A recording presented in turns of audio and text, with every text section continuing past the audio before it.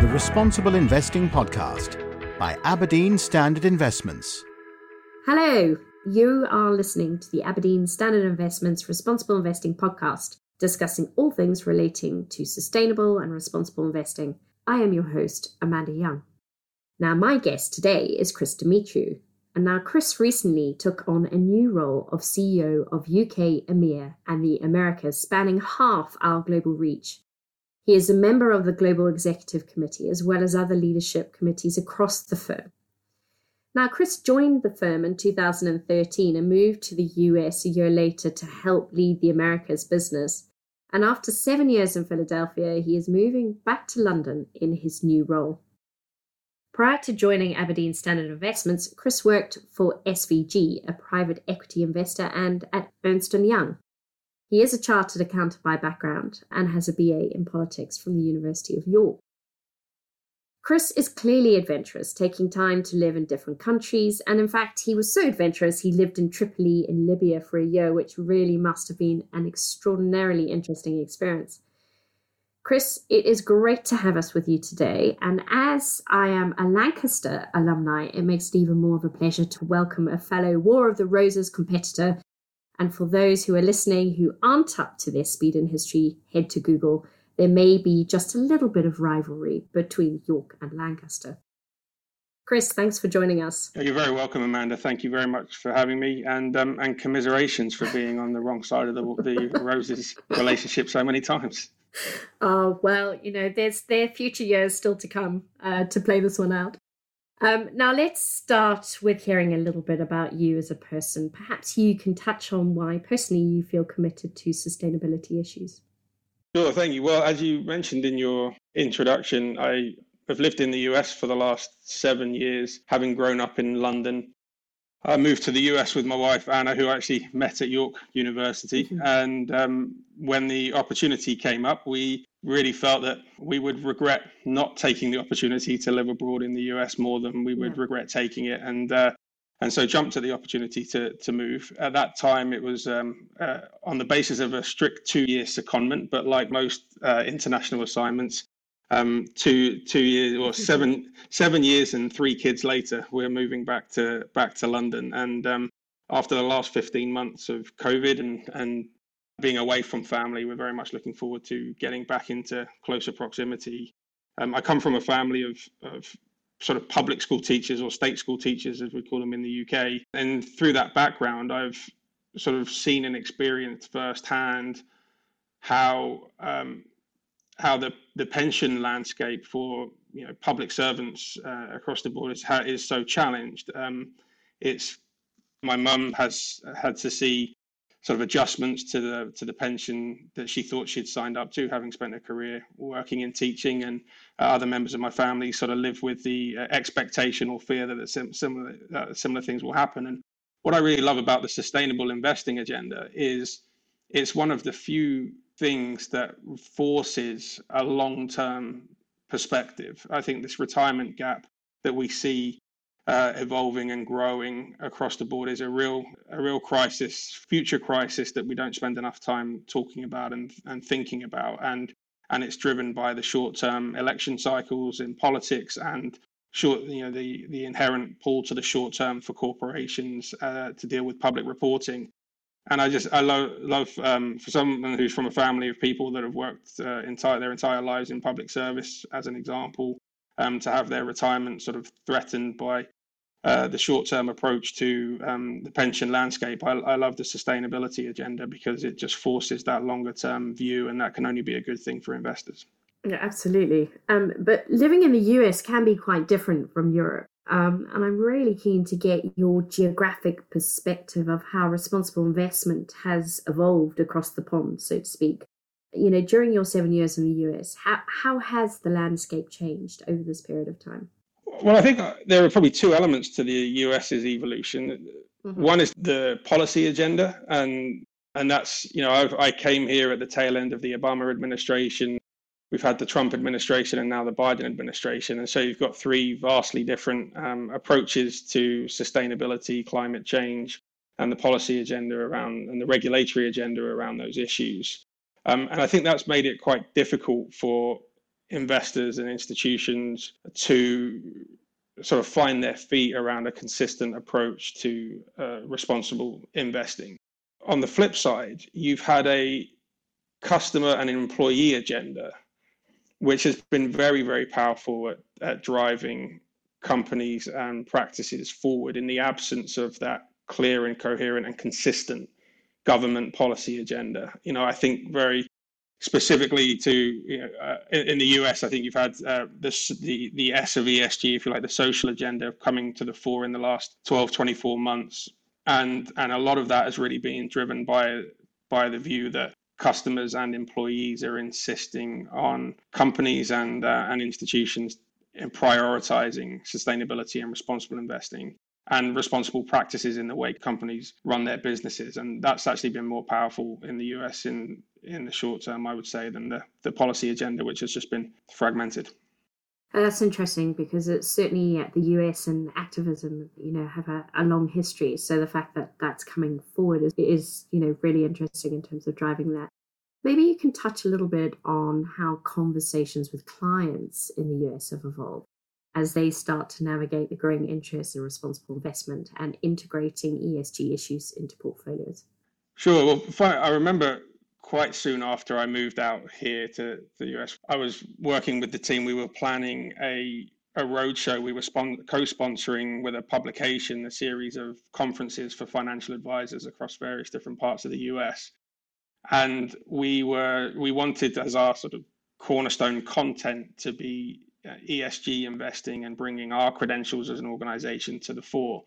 And I remember sitting in a meeting and being very surprised by the publication as they said, that's going to work brilliantly on either coast, but we can't do that in the middle of the country or in parts of the country like Texas, where we had some events. So not that long ago, sort of within the 7 years that I've been here, there was just a real sense that you didn't even want to talk about ESG in some parts of the country because it just wasn't nowhere near high enough up the priority list, and in fact could even be considered an antagonistic topic in small pockets.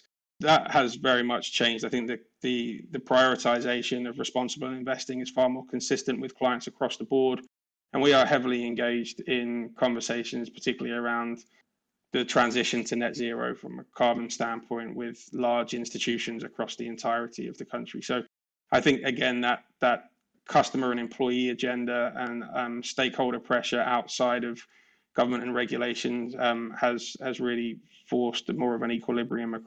There's still more engagement on either coast, but far more consistency in the engagement in client conversations across the board now. That's interesting. So, you see a dichotomy even in the US, but there are obviously big differences in approach to responsible investing across the globe, different regions of the world, from Europe to the US to APAC.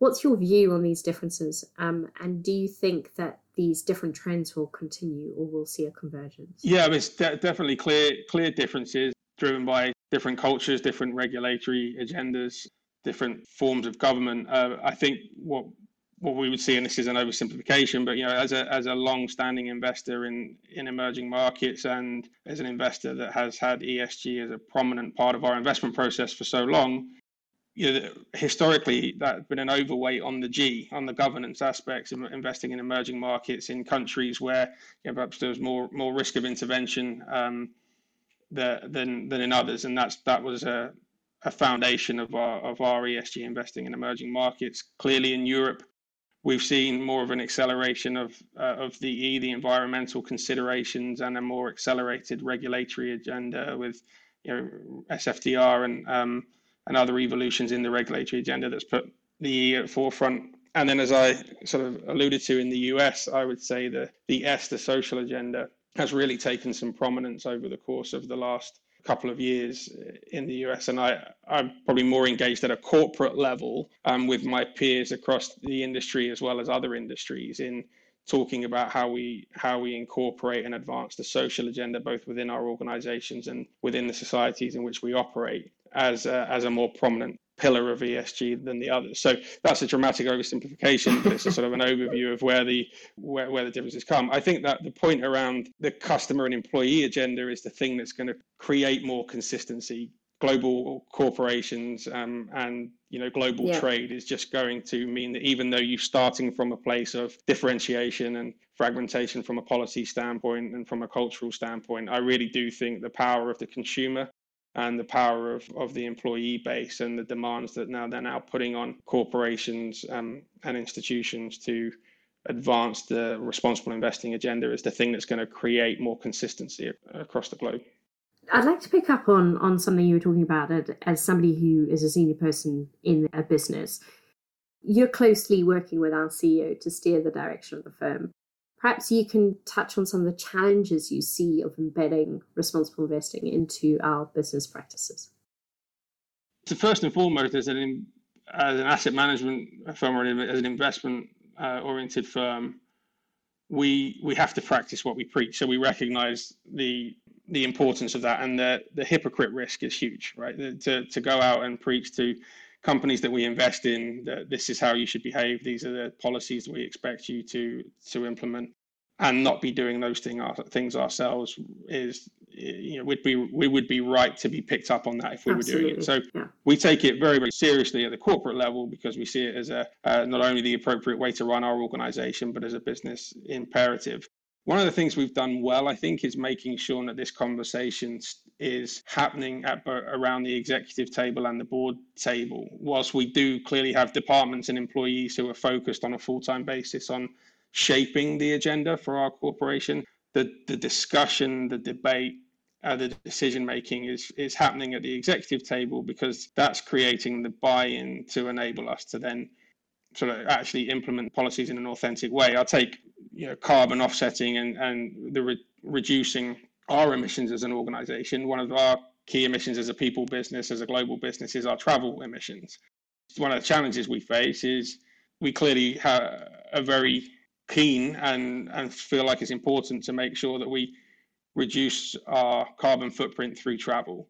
But of course, when you take that down a level and then you talk to the distribution team who need to go and see clients and the investment teams that need to go and visit companies, it's very easy to talk about these things. It's much harder when you say, okay, so what are we actually going to do about it? And how are we going to reorganize our business and change the way we work and the way we engage to enable us to do that?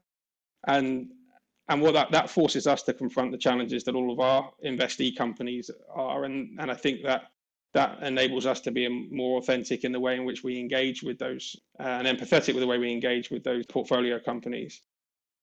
I was going to say, I think that there's an element of needing to change mindsets here. Absolutely. And that's why the engagement at the executive committee level is so important, because if there isn't buy-in and commitment at the executive level, then what chance do we have of the rest of the organization buying into those behavioral changes that are really necessary?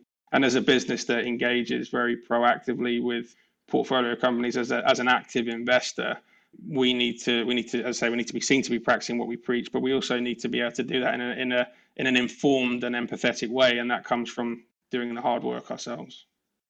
I'm keen to touch, because this sort of leads into something that I know is a topic close to your heart, and that is of diversity. This has obviously been a very topical area for the last 12, 18 months. As a senior leader in a FTSE 100 company, can you tell us why diversity is important to you? Yeah, at a personal level, I'm very cognizant of the fact that I'm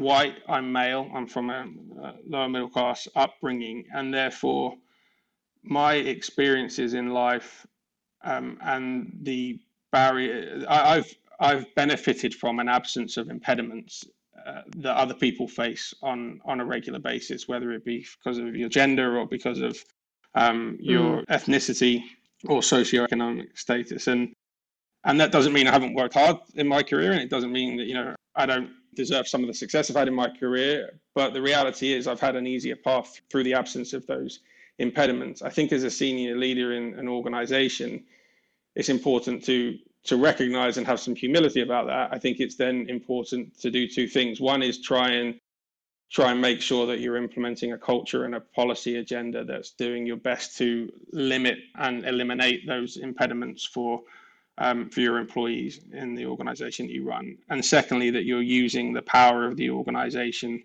to advance that agenda in the communities more broadly that we operate in.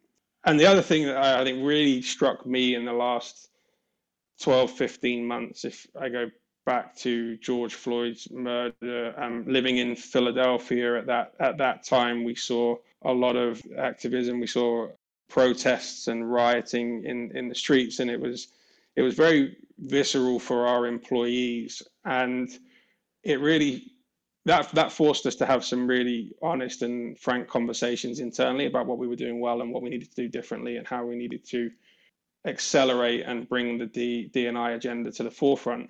But what it really taught me was how commercially can I possibly have a successful business if I don't have an employee base that is engaged and committed and advancing? And how can you possibly have that if you don't have a culture that creates inclusion and is addressing those impediments? And so it was a very eye-opening experience being in the US over the last 18 months in that respect. It's great to know that you're trying to bring that into your management and taking us forward. So thank you from me personally, as I believe this is a really important issue for all of us to be addressing. Now, at this stage of my podcast, I like to seek a little inspiration on sustainability matters from my guests. This has come in the past in the form of books, films, speeches, and even teachers. What would you like to share with us that has inspired you? Yeah, well, it follows on quite nicely from the D&I topic. I clearly felt over the last 12 months I needed to do a lot of work myself on my own perspective. So I've been reading a lot of materials around diversity and inclusion. And one of the books that really struck me was a book called Rebel Ideas by Matthew Syed. And it's focused on cognitive diversity and the importance of cognitive diversity in teams and in decision making and in the impact that can have on businesses. And it's just a very straightforward but powerful argument and articulation of the importance of diversity in organizations in all forms. Well, that's fantastic. And I add that to as I've said in the past, my growing list of inspiration from my various guests. So thank you for that, Chris. Now, finally, what do you think the next big sustainability thing is to think about? Maybe specifically for us as investors, but for you personally as a senior leader. Yeah, I mean, I'm not sure if it's the next big thing or the current big thing that's only going to get bigger, but it really is the transition to the low carbon economy. I think that's going to really fuel a lot of excellent investment opportunities for our teams to back companies that are doing the right thing in that respect. I think it's going to drive a lot of the executive decision making and the way in which we work and operate as an organization going forward to deliver our part against it. I think this is a topic that in some parts of the world we're really only getting started on, and the government policy agenda together with the corporate agenda is only going to grow. So I think it's a huge opportunity for investors. It's a great place for us as an active investment manager to engage with companies and deliver value for clients. And it's a great opportunity for us as a company to evolve our practices to be a really modern business that attracts and retains top talent. So yeah, we're excited by and committed to that opportunity. Thank you so much, Chris. That brings us to the end of our time together today. I've absolutely loved hearing your views on how sustainability matters are different across the world, as well as your personal perspective. It's been an absolute pleasure to have you with us, and we wish you all the very best as you make your way back across the pond to the UK. Thanks, Amanda. Thanks very much for having me, and I look forward to seeing you in person soon. You've been listening to the Aberdeen Standard Investments Responsible Investing podcast, aiming to bring you all insights into responsible investment. Thank you all for tuning in to our podcast. We really do appreciate you listening to us, and you can find all of our previous episodes on our website, SoundCloud, or Apple Podcasts. Until our next podcast, goodbye for now.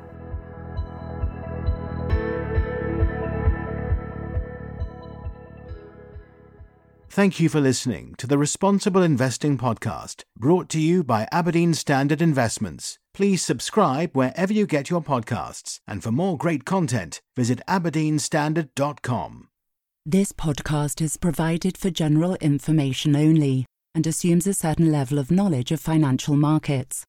It is provided for information purposes only and should not be considered as an offer, investment recommendation, or solicitation to deal in any of the investments or products mentioned herein, and does not constitute investment research. The views in this podcast are those of the contributors at the time of publication and do not necessarily reflect those of Aberdeen Standard Investments. The value of investments and the income from them can go down as well as up, and investors may get back less than the amount invested. Past performance is not a guide to future returns. Return projections are estimates and provide no guarantee of future results.